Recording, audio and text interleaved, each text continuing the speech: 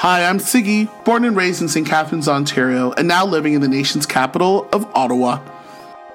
And I'm Jezzie, born in Manila, Philippines, raised in Toronto, Canada, and schooled all over southwestern Ontario.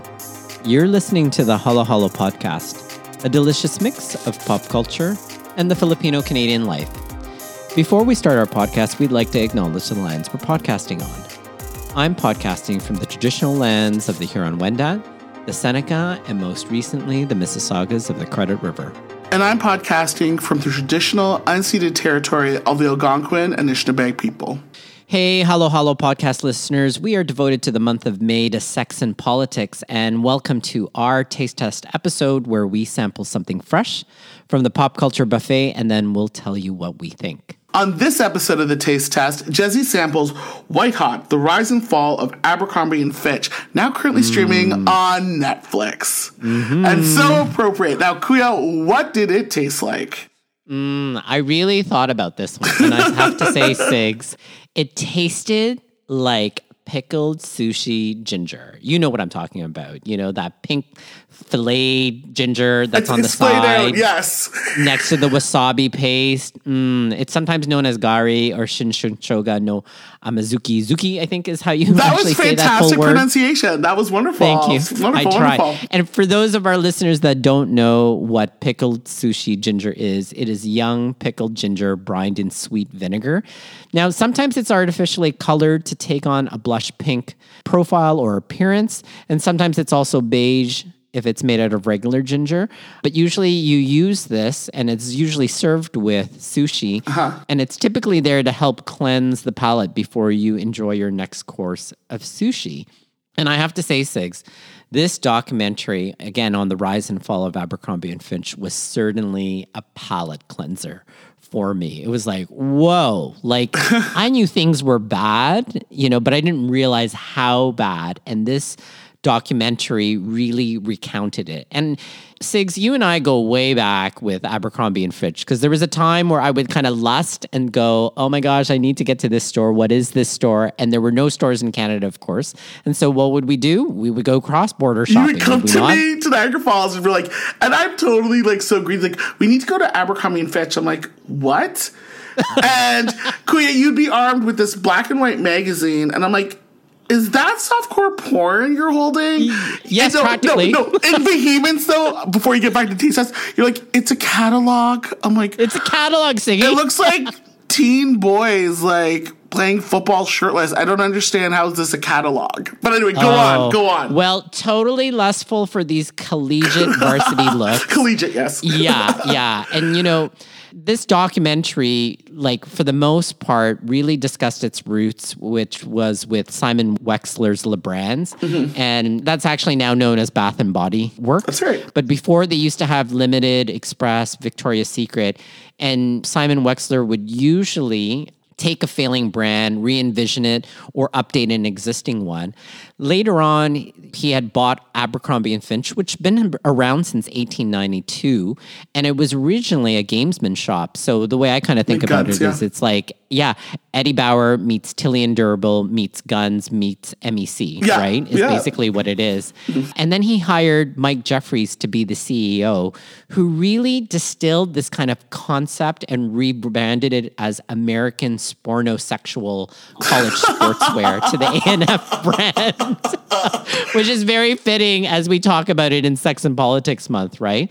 But, Sigs, such great popularity in the late 1990s, and I remember it coming across my radar and was like, what is And you were this? ahead of the game.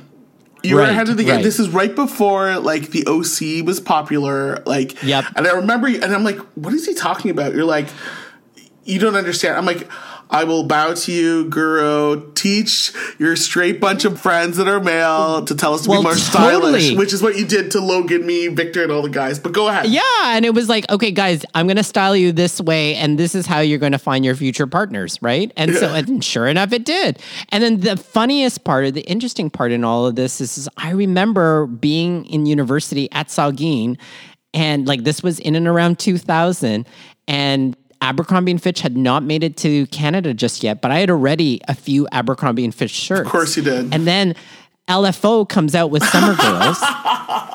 where, of course, the singer says, you know, Rich I Cronin. like girls who wear Abercrombie and Fitch. And then people were like, where'd you get that Abercrombie and Fitch? And I'm like, in the States, right?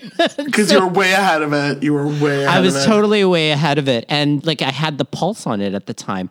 But later on, of course, its popularity had waned just in the mid 2000s, Right. until its first scandal broke, which was really a T-shirt where it was like, two Wongs don't make a white.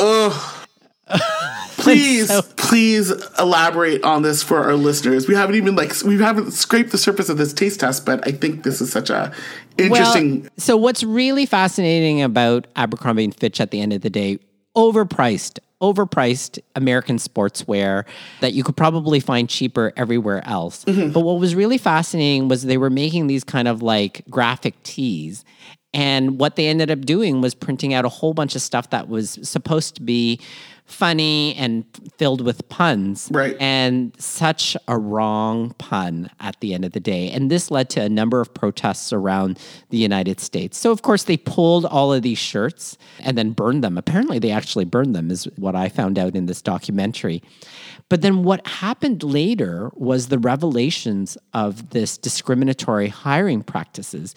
So, Sigs, I'm sure you remember the experience of walking into every Abercrombie and Fitch store in the early 2000s where dark lights, loud pumping music, and then male models on the outside greeting you in, and everyone being so white. So white and beautiful, like beautiful girl, size 0, thinner than Misha Barton circa 2001, inside with the heavy cologne, which almost made you gag. But yes, those people that work there could be the mannequin. Unless they moved, totally I'm like, be. oh, it isn't a mannequin. It's a white kid hawking off like this like frayed golf shirt, which I could have bought somewhere else. For cheaper. For right? cheaper. Like they would be like, $89 in and around 2000 and could probably bought it for $20 somewhere else. But the fascinating part is that if they did hire people of color, they all worked in the back stock, in the back room. Oof. And so no one was actually on the floor. And so it was really interesting that these discriminatory hiring practices or these exclusivity hiring practices started to kind of emerge and people started to talk about this. And then that's when it started to get over social media and commentary started to occur on their exclusivity, their whiteness, and it being merged with the brand itself. So this documentary totally, like, I knew things were bad because there was a point where I just stopped patronizing them, right? And then I also thought to myself, I'm getting old and I need to kind of mature my style. Yeah. But at the same time, I just remember kind of making these observations, but not having put it all together because we were at a time when there was no social media where we could hear instant thoughts other of the stories. Community. Yeah, but watching this documentary, whoa, like just like pickled ginger, like it just totally blew my mind. And again, like totally cleansed my palate. I'm gathering it was worth the pop culture calories. Yeah, definitely worth it. And I wanted more. And just like eating sushi, I don't know if you've had this experience. Every time I go and eat sushi, I could eat tons of pickled sushi ginger. And like at a sushi restaurant, you know, I keep asking for more and more pickled sushi ginger. You know what, though? I do know other people. I'm not a sushi eater, but I have a couple friends that do love the sushi. Yeah. They just like, they have to eat it. And like, I know ginger has fantastic like healing forces, health but properties, they totally, people just pop it in. I'm like, don't you want the sushi? Like, no, I like the ginger part. Like I could have it watched cleanses your mouth. a whole limited series on all of Interesting. this. Like I could have. Yeah. I'm sure they could have actually talked about more. Oh, yeah? You know, an hour and a half was enough, but I just was left wanting more. They could have unpacked more about what it said about society at the time, that we were all conditioned to crave a very white, Aryan, country club chic look. They could have talked about the newly emerged allegations of sexual abuse of its models by Bruce Weber. What? You know, oh my gosh. They didn't get into that. I mean, they just alluded to it, right? Or how Mike Jeffries later came out as gay and was very private about it. Oh, gosh. You know, I wanted to hear more from the original 6 who put forward a class action lawsuit. So how this demise occurred was that a number of former employees actually got together through one of these third-party social justice outfits that put together a class action lawsuit. And interestingly, among them was Filipino-American and scholar and academic Anthony Ocampo, who we've talked about on this podcast Yes. in terms of the author of Latinos of Asia and is a professor in Southern California. He was actually one of the original 6 people on the class action lawsuit that kind of brought it forward.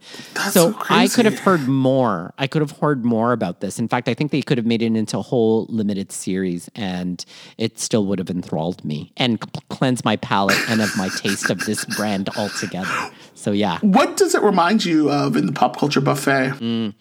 It really reminded me of An Inconvenient Truth meets Scandal. Oh. So I remember if you watched An Inconvenient Truth, and I just kind of hear Melissa Etheridge kind of now singing in the background for me. Yeah. It just really awoken me to the environmental crisis. And and the reason why I said it meets Scandal is I feel like there were all these revelations like behind the stories that I kind of knew about but didn't really know about. That's kind of what it reminds me on the pop culture buffet, because very chilling to hear the confessionals from past employees or managers or administrators or editors as they were revealing the scandalous truth in a lot of ways.